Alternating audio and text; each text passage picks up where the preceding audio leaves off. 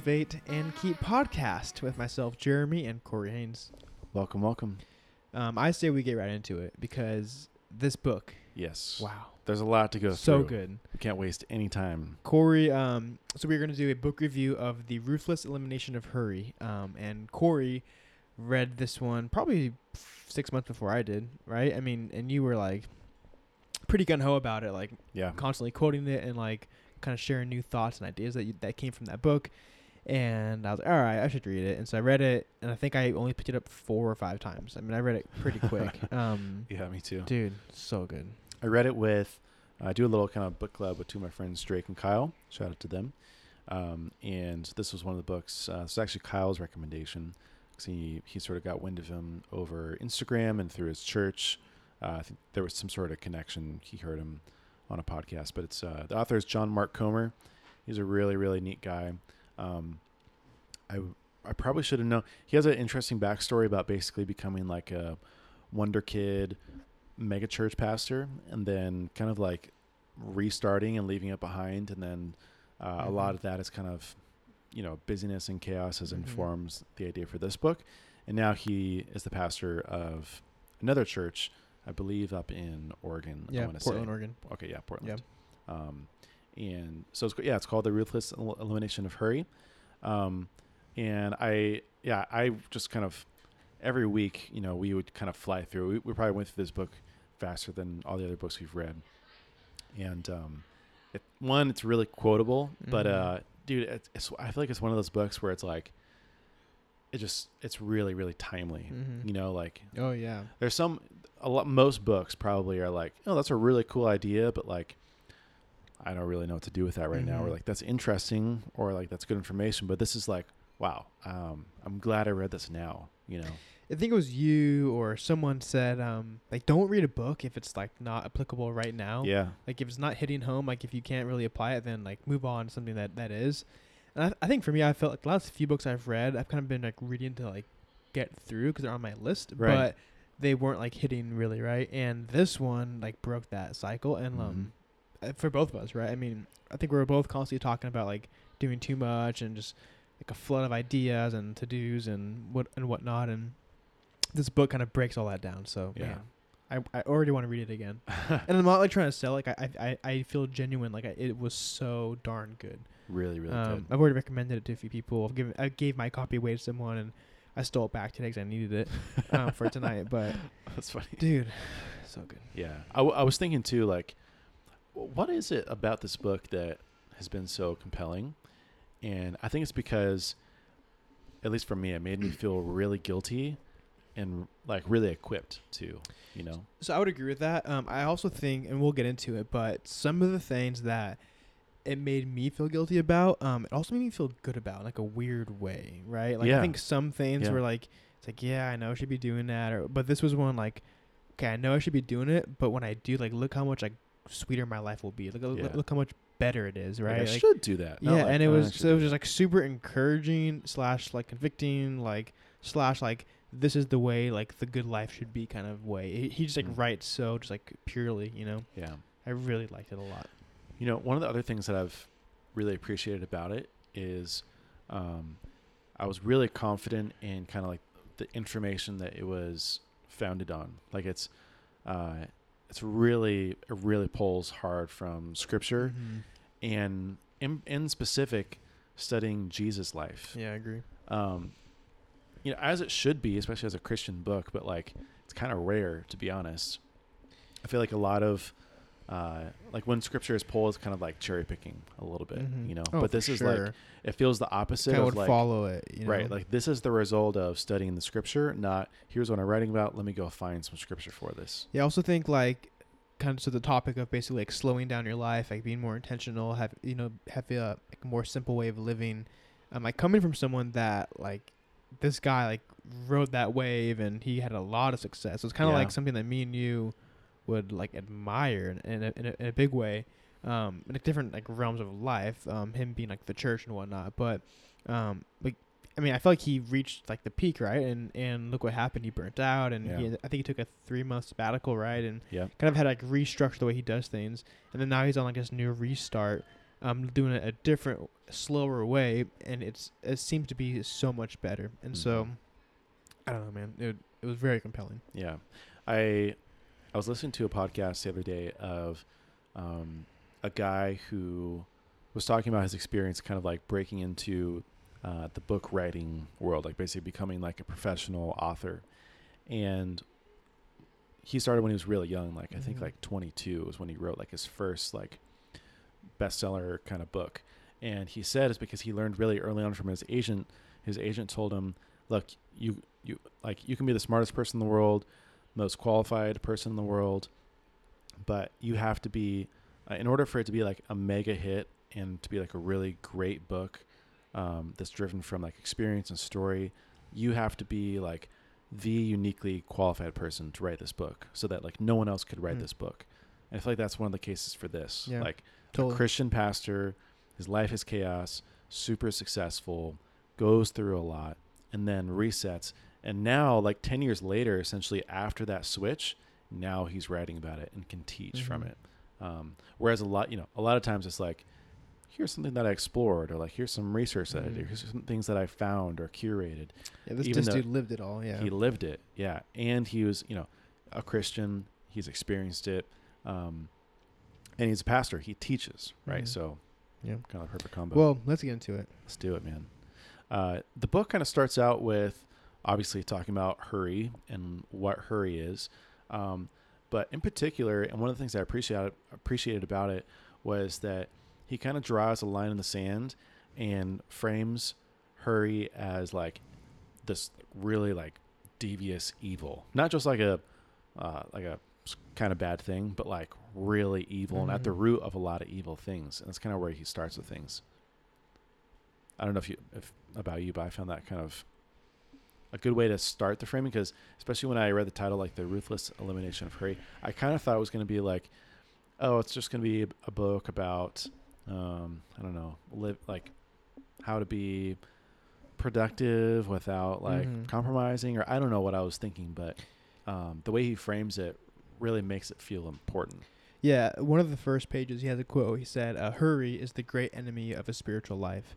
And yeah, I mean, so like you said, he draws like this firm line of kind of like, I think I've always looked at like hustle and hurry and working and accomplishing as like this great like a badge of honor. Yeah, like I often find myself saying like I've worked this many hours or this many days in a row, whatever it is. And it's like, whether it's coming from a place of bragging or not, like in my mind, it's often looked at like an accomplishment, like it's a good thing. Yeah. And he makes the opposite case of like, actually, like, no, like this hurry that your life is made up of, like there's so many good, like slow, simple, like thorough things like you're missing out on. And I've never looked at it that way before. I think you would probably be the same. Absolutely. I think one of the other things, again, that makes this book kind of so timely and so applicable is he talks about it at a really like micro level for like you and like interpersonal, but also at a macro level for Christians as a whole. And he says, kind of like why hurry is a problem. He says, one, Christians are assimilating to a culture of busyness and hurry and overload. So we're conforming to the culture, which leads to God becoming more marginalized in Christians' lives. In other words, basically having less and less space in our lives, which leads to 3, deteriorating relationship with God, which leads to 4, Christians becoming even more vulnerable to adopting secular assumptions about how to live, which leads to 5, more conformity, and then basically the cycle begins again. I thought that was so interesting because I've never really thought about being counterculture and living a Christian life that's different and set apart from the rest of the culture as not being busy, as like being the opposite of busy, and how being busy and hurrying, kind of like overload, is actually it could be argued like a sin, and that's kind of what it gets into. But it's a form of conforming to culture and being away from God. Yeah, I think like the book has a lot of like what's the word, like solid points, kind of like create the structure of like the outline of a book, but like his overall like thought that's communicated, it's just the idea of like we're saying hurry is an enemy, and I don't know, man, I've never just understood it in the way that he communicates. And I think one of those things to where like let's say he's talking about hurry in a bad way, I would probably feel like, ooh, like convicted. But when he talks about like, I think he had one line in here. He said, what do you say? He said, I'm just trying not to miss out on the goodness of every day. And like he's constantly talking about like when you slow down a bit, you kind of do away with this like hustle mentality. Like, first of all, he parallels that very well to the life of Jesus, and he kind of just explains like Jesus didn't like he was never in a rush. He was never really kind of short tempered with people because he has too much to do, and he was never too busy for an opportunity to love on someone or connect with someone. And that's like his overall just message in the book of like, hey, when you're going too fast, like you really miss out on the main way God created you to live. And I just never looked at it that way, because my mindset is like, hey, the more I get done, like the more I can accomplish, the more money I can make, the more whatever, right? And this is the opposite argument. Another thing is like I always kind of thought, okay, if I sacrifice hurry, if I sacrifice like getting things done, then I am sacrificing success, right, or money, whatever it is. And he makes like I think a lot of cases like the opposite argument, right? When you kind of do things in a way that God created, like then His favor is on you, and then it's in a sense God is backing you and kind of increasing what you can accomplish with your time. Yeah. I'm just gonna we're gonna be pulling a lot of quotes from the book, but yeah, I was gonna say one of the things that he said, he says hurry is not just a disordered schedule, hurry is a disordered heart. And I was like, whoa, that makes a lot of sense, because it's all about having your priorities are out of whack, and you don't have control of your life, and you're being kind of pushed and pulled around instead of living intentionally. And part of that too, one of the things I thought that was so profound was he talks about, he quotes kind of a scripture from Matthew 11. He says, our mistake is to think that following Jesus consists in loving our enemies, going the second mile, turning the other cheek, suffering patiently and hopefully, while also living the rest of our lives just as everyone else around us does. And it's a strategy bound to fail. I thought that was so true, because even when I look at my own life, I'm kind of trying to have the best of both worlds. And it's all centered around hurry and busyness and overload. And it really gave me some clarity around how the two are incompatible. He has a couple other things. He says, love, joy, and peace are at the heart of all Jesus is trying to grow in the soil of your life. And all three are incompatible with hurry. He says like, the definition that Paul uses for love is is synonymous with the word patient. Think about joy. Like, when was the last time you were joyful while being in a hurry? Like, you're always mad at something when you're in a hurry. Peace. Like, you're always anxious. You're always in a rush. You're always, chaos is ensuing when you're in a hurry. And it kind of creates this state of being and like this lifestyle that is incompatible with being a Christian, essentially. And he says, you're always getting sucked into the tyranny of the urgent, not the important. Your life is reactive, not proactive. It really made a lot of sense to me, thinking like, what does it mean to be a Christian and to live righteously, like to live right the way that God designed you to live? And it's not in a hurry. Like, it is very slow. It's intentional. It's proactive. It's all the good things that a purposeful, impactful life would have, right? It's not the other things, not the bad things. Well, yeah, I mean, the proactive versus reactive. I had written that down too, and that makes sense. Like, when you're flustered and you're moving quickly, and like life is happening to you, like that's exactly what is happening. You are reacting to like the day to day, and I don't know. I think I want to keep repeating like just the idea of I've always looked at hurry as like a good thing, and I feel like I still want to, but I now it's very clear to me, like it's just clear, like he paints this like simple, slow, like intentional life as such a like a good thing, but I think so he makes it seem out to be good paired with like this is how Jesus like created you to live and how he lived. And I think that's for me what like does like what kind of seals it. It's like, okay, like that's like what I need to move towards. Oh man, yeah. There's one more or another kind of like comparison I want to make. He says, we feel an undercurrent of anxiety that rarely, if ever, goes away. the sense that we're always behind, always Mhm. playing catch up, and never done. And that just like struck a That's chord like- with me. That's like you, yeah. Yeah, That's like Corey. Literally like what I say Yeah. every day is like I Yeah. just feel behind. I Yeah, just have so yeah. much to do, like so much on my mind. Dude, just today, Connie was like, "Hey, can we do this, this, and this?" And I was like, "Yeah, like I just need some time to catch up on some stuff." Yeah. And she's like, "Jeremy, you're never gonna be caught up." I was like, "Whoa." Just putting the Yeah. nails on the coffin. Dude. So the opposite of that is he talks about this idea of margin and kind of this unhurried, slow pace. And one of the things that really kind of solidified it and kind of brought it back to scripture was he says, attention is the beginning of devotion, and worship and joy start with the capacity or the margin to turn our mind's attention towards God. And that just made so much sense to me because I felt like that's why I struggle with like worship and devotion and carving out the time, is because there's this undercurrent of anxiety, and because I don't have the margin to actually experience the Lord in a way that's impactful. And as a part of that, he says, what you give your attention to is the person you become. So if I'm giving my attention to this anxiety, to this hurried life, to this overload, like that's the person I become. I become an anxious, overloaded, and crazy person.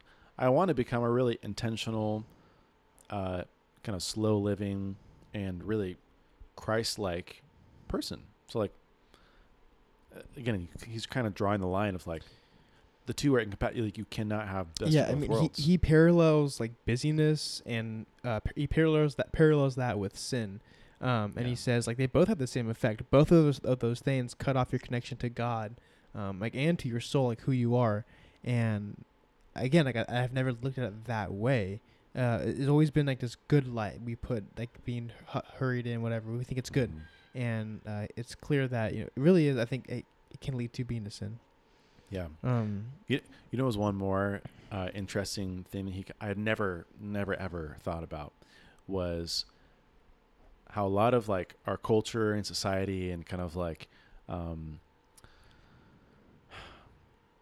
this message that's always put out, especially I feel like especially with men, is again like kind of that hustle, like push the limits, wanting to be like almost like superhuman. Like you think of like all the really great startup stories of like, they didn't sleep for a week and they were just pushing code all the time, or, the guy who just hustled his way to building an empire, or basically, right, just like grinding it out, and like kind of that like online kind of called like hustle porn. It's just like praising people for doing things that are like almost killing themselves. Yeah.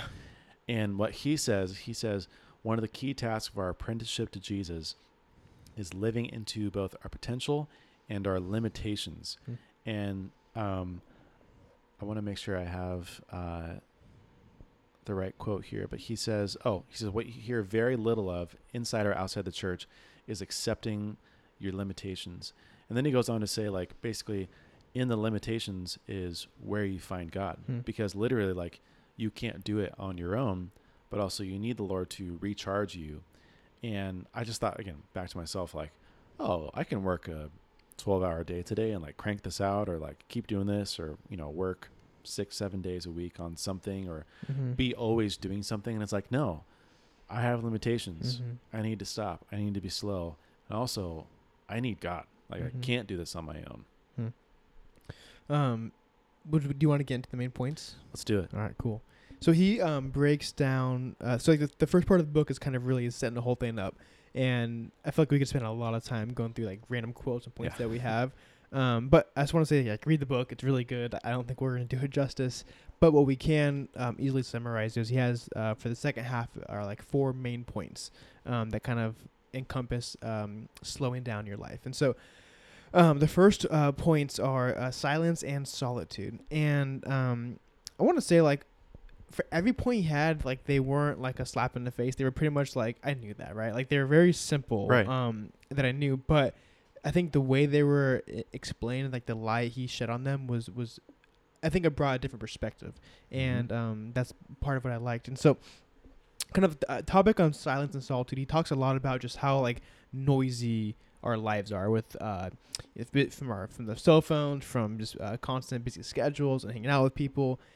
And because, you know, we see that as good. I think so. I think for me, like, there have been times in my life where I like did not want to be alone, right? I did not want a moment of like slow. I had to have every night or day filled, and Yeah. I kind of look at it my week, and if I had like an open day or time or whatever, I would try to fill it with something. And I think a lot of people are that way. You're probably someone that's not that way. Yeah, you're. Corey's like, no, shaking his I've head. mastered this one. No, So just this kidding. for me, this one, I mean, all of them really kind of like stuck out to me, but this one really did too. But you know, one thing he talks about is like when we constantly fill every gap and every like free moment we have. He talks about how we miss out on these like moments kind of we have throughout our day and throughout our week to like once again realize like the reality of God around us. You know, from whether you're, you know, at the grocery store and on your phone and in line, or you're, you know, running through red lights to get somewhere. Like you're moving so quickly, and there's so much going on that like there is really no moment to kind of like think and to ponder and to observe what is happening. It's constantly the next thing to accomplish, the next meeting to get to, and like that's not like how things have always been. And so the last, you know, what is it, the last probably 15, 20 years, like that's really like increased a ton. And so it's, we haven't really seen it. He talked about this, but we haven't seen the effects of like what's that going to do to these generations, like, you know, 20, 30 years down the road. Like what's that going to look like when people, that's all they've known is this like just an overwhelming just atmosphere of, you know, noise and busyness and tight scheduling and all this stuff. Like that's all we know. And I'm curious on like the effect that's going to have. Mm-hmm. Yeah. I mean, a couple of things that struck out to me were like, I was like, oh yeah, actually, I mean, if you think about it, like our relationship with God is found in the silence and the solitude. Mm-hmm. Like, I mean, you're not going to be able to like really have like a meaningful time with God when you're talking with someone or playing video games, or like, it's probably going to be when you're silent and you're like praying and or you're waiting to receive from the Lord, but also when you're alone. And I feel like I've always been good about like, okay, I don't need to like fill every slot. I'm good with being alone. The silence part has been harder, and actually pretty recently I've been trying to like introduce more silence into my life. Yeah, even after reading the book again, I was like, I do need to revisit this. I also thought it was interesting how he was kind of really advocating for like getting out into nature and to do like hikes and kind of get out into the wilderness. And I just love that idea, and it kind of made sense too of like that is why people feel more connected to God or like the universe, the earth, is because like it really gets you outside of yourself. Yeah. So he talked about, again, kind of going back to the life of Jesus, but he talked a lot about like, he kind of reminded us like, hey, like Jesus like pretty consistently like withdrew and got away from people. And what did he do? He went to the wilderness. He went kind of just away and was silent and on his own. And like, again, we know that, but it was a good reminder. And I was kind of thinking to myself like, okay, when was the last time that not only was I just like away from my phone, away from distractions, like quiet, but like when was I like in the wilderness? And I kind of think like for me, it's normally like once a year when I go to Oregon with my dad, we go fishing and we have a whole day on the river. Yeah. And I'm with my dad and someone else on the boat, but like our phones don't work. There's no phone service, and it's just like water and like trees and like birds. Like that's literally just it all day. Super still water. We're just like slowly drifting through this river all day long. Pretty cool. I love it. I'm actually going in like 2 weeks, so I'm super stoked. That's amazing.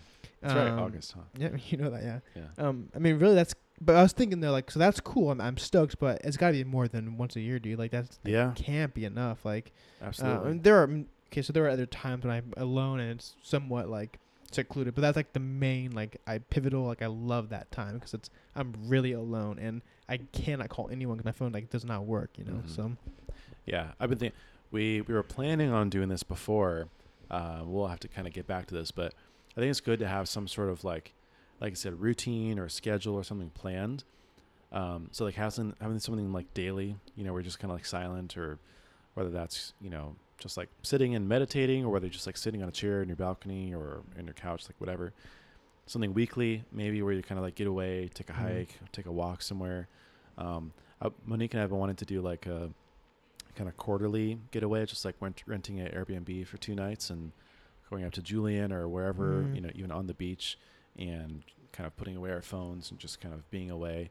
And then, like I said, you know, once or twice a year going on a vacation and then really trying to unplug. Yeah. Another point I want to pull from this one is he just talked a lot about like just like our phones, right? And having like a constant like distraction in front of us, and like how that's really messed up our ability to be like present with people, and we all know this, right? Like when you sit down with someone and talk or go to a restaurant, it's like, look, everyone's on their phones, everyone's whatever. But since reading this book, I've like just been kind of reawakened to like how bad it is, and so it's weird. Like just every time I drive now, I'll like pull up at a stoplight and like just like look at the car over, and almost every single time someone's on their phone. Oh yeah. And it is weird. Like if you stop to think about it, how we literally like cannot just sit.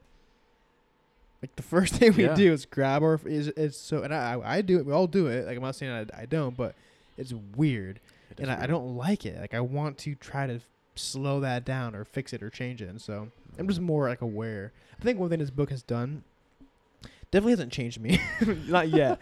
I think in some ways, but it's made me super aware. Like whoa, like something like that. Like, but when I say it hasn't changed, like a lot of these things are like big changes. And so, and he has a podcast actually on this book, right? Yeah, so it's like a 10 series little podcast he does of kind of breaking down a book and exploring it more.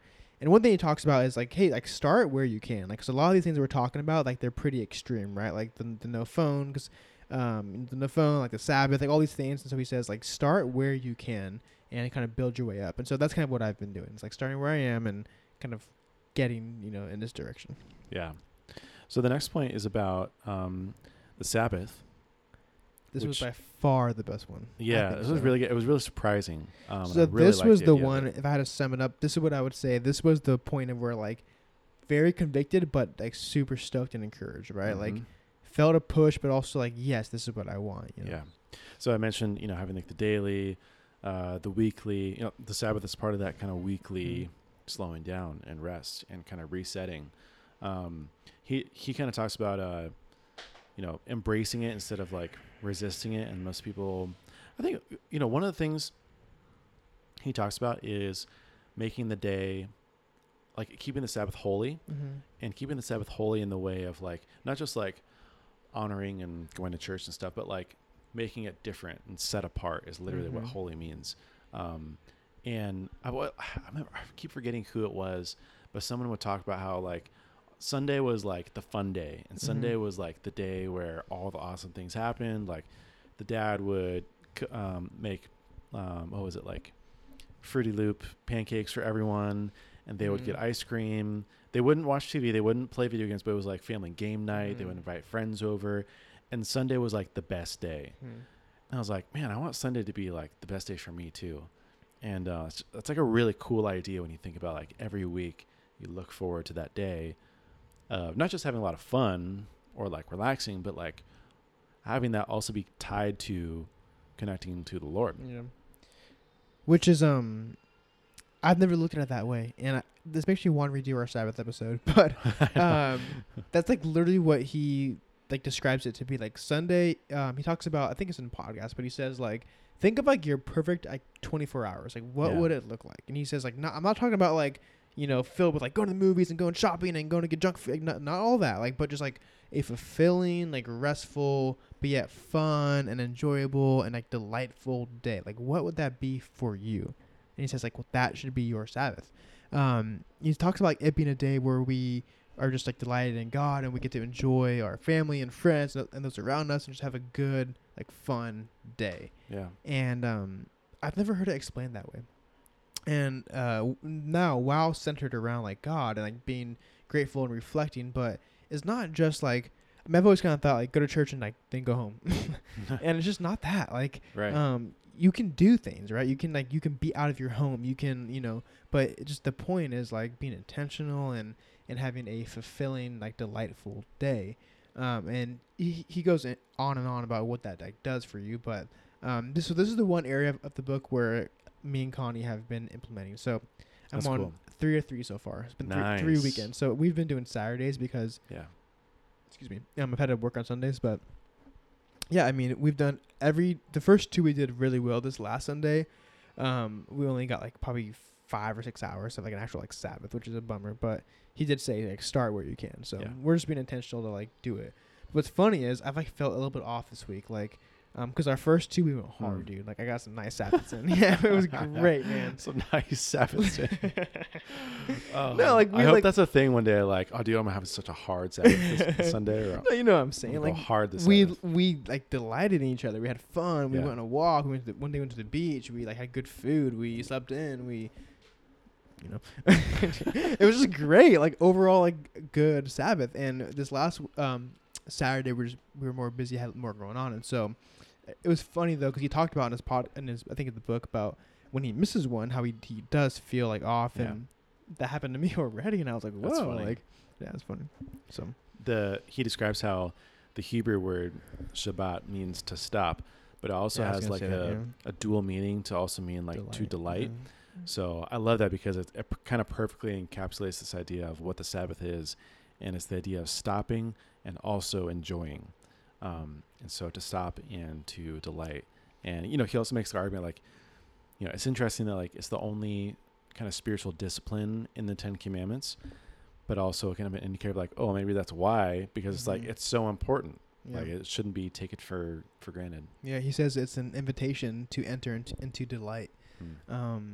It talks a lot about in the Bible how like in Genesis it says that Sabbath was created for man, and I think we often think like this is for God, like, this is a time we get to honor God, which it is a time for that, but the Bible says this was for man, and Yeah. I think that's really cool too. It's like a shift of like wow, this honors and pleases God. Like that happens when we delight in Him, and so on a day when we get to rest and have fun and reflect and it's times like that when you're often most grateful and you kind of think about your life and you're fulfilled. Like those are times when you often are delighting in God because things are good and peaceful and steady, and so it's painted this like good picture. It's good. Mm-hmm. I love that kind of ideal of like what the Sabbath should be, and we should work on that too. The next point is simplicity. I didn't have a ton of notes on this, but there were a couple of good things, and one of them being, I thought it was interesting. He kind of draws on like the modern idea of minimalism, with having like kind of a more physical application. But he also talks about like, it's more blessed to give than to receive. And it also just got me thinking a little bit more about like, what does it mean to live a simple life? And is my life now simple? And I'm like, my life for sure right now is not simple. It's like, what would it take and what would it look like to have a simple life? And a simple life is one that creates margin for all the good things, and that also eliminates hurry. Yeah. This one he talked a lot about like doing stuff and then having a lot of stuff. I think like it's important to realize like when we think about adding more to our life, like we often jump to thinking like that's going to make us happier and our overall like lifestyle just better, and I think in most cases it actually doesn't, and it just adds to the problem. And one thing he talks about is like if you're thinking of like getting something new, he said think about the cost that adds, and not just like the financial cost. And he kind of gives the example of at one point he wanted a motorcycle, and I think like his wife surprised him for like a birthday and bought him like the one he wanted, and he was so stoked. And he said, after kind of time went on, he didn't really realize like the cost of owning that. At first he kind of thought, oh, it's gonna be $5,000 whatever. But he said, no, like think about like, okay, let's say it breaks down, right? So then you have more cost to fix it, and then let's say you want to fix it yourself. Well, then you have to be the one to kind of YouTube it and figure it out, and then go buy the parts and go install it and spend half your day fixing it, and then you have to clean it, you got to store it, you got to got to detail it, like all these costs that kind of go into it, right? And when you're riding, then your time away from your family, like all these things that kind of go into owning this motorcycle. And it kind of says with everything, like you can think of it like that way, One thing is me and Connie really wants to install our pool at our house. Like she really wants that. We have at our home, the previous homeowners have, they put like sod over like their old pool. They kind of filled it in. So we have like a foundation. We have to like dig it out and redo plumbing. So it'd be a project, but like Connie really wants to do it one day. And so we've been talking about it a lot. I've kind of been thinking like, yeah, like, I'm the one that doesn't want to, but I could probably get myself there. I'm thinking of just like the cost. Like that's going to cost a lot of money just to do it. But after reading the book now, I'm thinking, okay, like now, like what is the actual like, cost? look, Connie, there's more cost. Yeah, we got to clean that thing. We got to maybe pay someone to clean it, all these things, right? Yeah. And so I think it's important to remember because it's easy to get an idea and like jump and do it. But think about what is the cost of this? Yeah. One more kind of quick story on that is I was listening to Greg McKeown's new book or new podcast on essentialism. And he actually, I think for the first episode, he interviews his wife because she kind of like spurred a lot of these original ideas. And they were actually talking about how pretty recently, like her dream forever was to have a horse and kind of have like, not like a ranch, you know, but like to have and be able to raise a horse at home. And after like 3 years, it kind of came to the decision that like they don't want the horse anymore. Like they love the horse, they want to find a new home, but it was way more work than they originally like. They was like, okay, well if we leave, we want to go on vacation. Like even if they want to like go out on like a little weekend getaway, not only do they have to worry about the kids, but now they worry even more about the horse. They have to find someone to be able to feed the horse, who's properly trained with working with horses, who they can call if the horse escapes to go find it. Like it was just like this ginormous headache, far above kind of the financial. Horses I think are expensive, but ongoing, it's more about like the emotional kind of intangible things. The last one. Last point. The last point in the book was slowing down. Yeah. And this was kind of what I referenced earlier, but kind of living a more slower, intentional life allows us to be like more proactive versus reactive, and I think like that's super clear. Like you don't have to like think about that one a whole lot. Like when you're going quickly, like you're reacting, right? And when you're being more intentional and kind of just thoughtful about your days, I think it gives you the ability to kind of plan out and kind of get ahead of issues and whatnot. Mm-hmm. Yeah, there was a few like practical. I think it goes. This was like the book 20. where he had 20. I think I don't have a lot of notes on this one. He has like 20 just like practical things to do to slow down. I'll just point out a few that stuck out to me. Well, he actually gives like quite a few, and like basically like all wrapped around this idea of like don't drive like a maniac. Yeah. He also talks about your phone. One of the things that I've been doing that's been really good is this idea of putting your phone to bed. And so around, before bed for sure, but usually around like 10 or 11 for me, I'll put my phone in the office and then I'll kind of just like lock it away. And then I don't get it again until I wake up the next morning and I kind of go through my morning routine. He also talks about, your meeting, your media, setting times for email, for social media, for TV, and kind of limiting those and having like specialized time for those. And then I think the latter half was much more practical, but he talks about kind of living more intentionally, like being kind of single tasked and like taking really slow walks, just kind of like wandering, taking a regular day to just be like silent or and have solitude, like once a month, just kind of like going out on your own, taking up journaling, which is something that I've been doing actually. It's been really, really interesting for me. Experimenting with mindfulness and meditation, also something I've been doing related to journaling. Taking long vacations. Actually, this was interesting.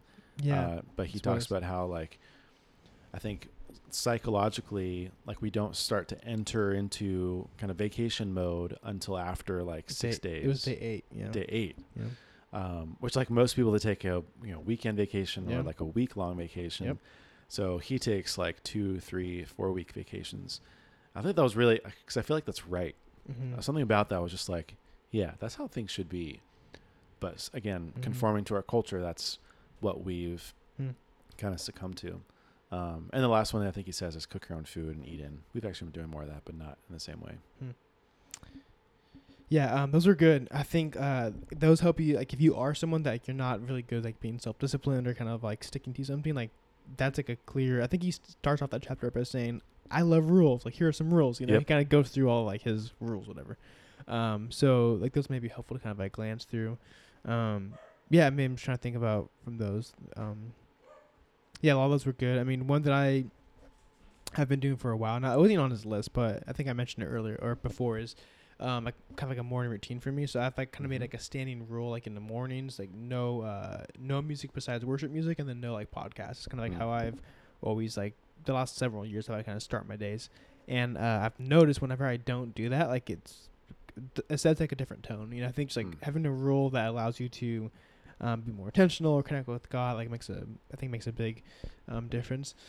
One thing, I think my only other point on this chapter was how he talks about like slowing down allows you to keep priorities in check. And I think like when life gets going, like, and I've found this for myself, like you just kind of lose track of like what is really important, right? Like what actually matters. And I think when you're slowed down a bit, like you can recognize like things out of joint and when something is off.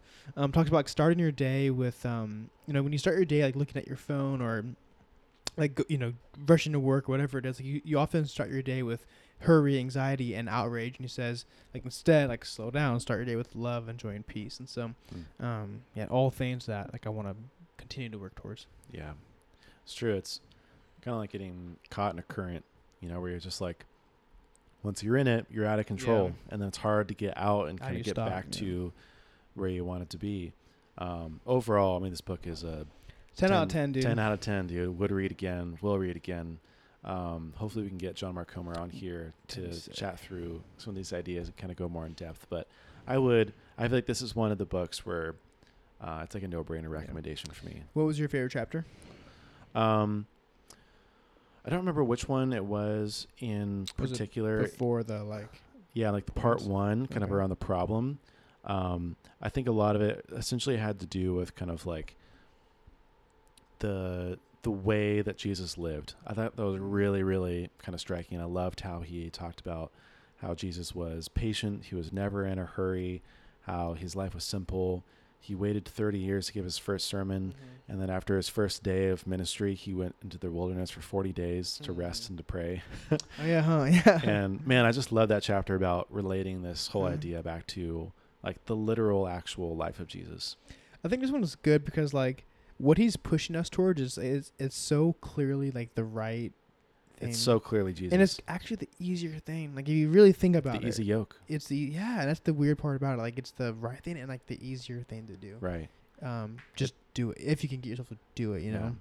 It's counterintuitive because everything is pushing culture, us towards hurry, and it seems like, well, that's just like it makes the most sense to be able to get things done, but in reality, having the slower life is actually more impactful and more fulfilling. All right, well, that's a wrap. That's a wrap. I love that. I'm gonna be recommending this one for a while. So if you have thoughts on it, or if you want to ask more questions about the book, I'm going to have a link to the book in the show notes, but any other thoughts you guys have, feel free to share with us over social media, or you can email us at cultivateandkeep.com, and we'll see you in the next one.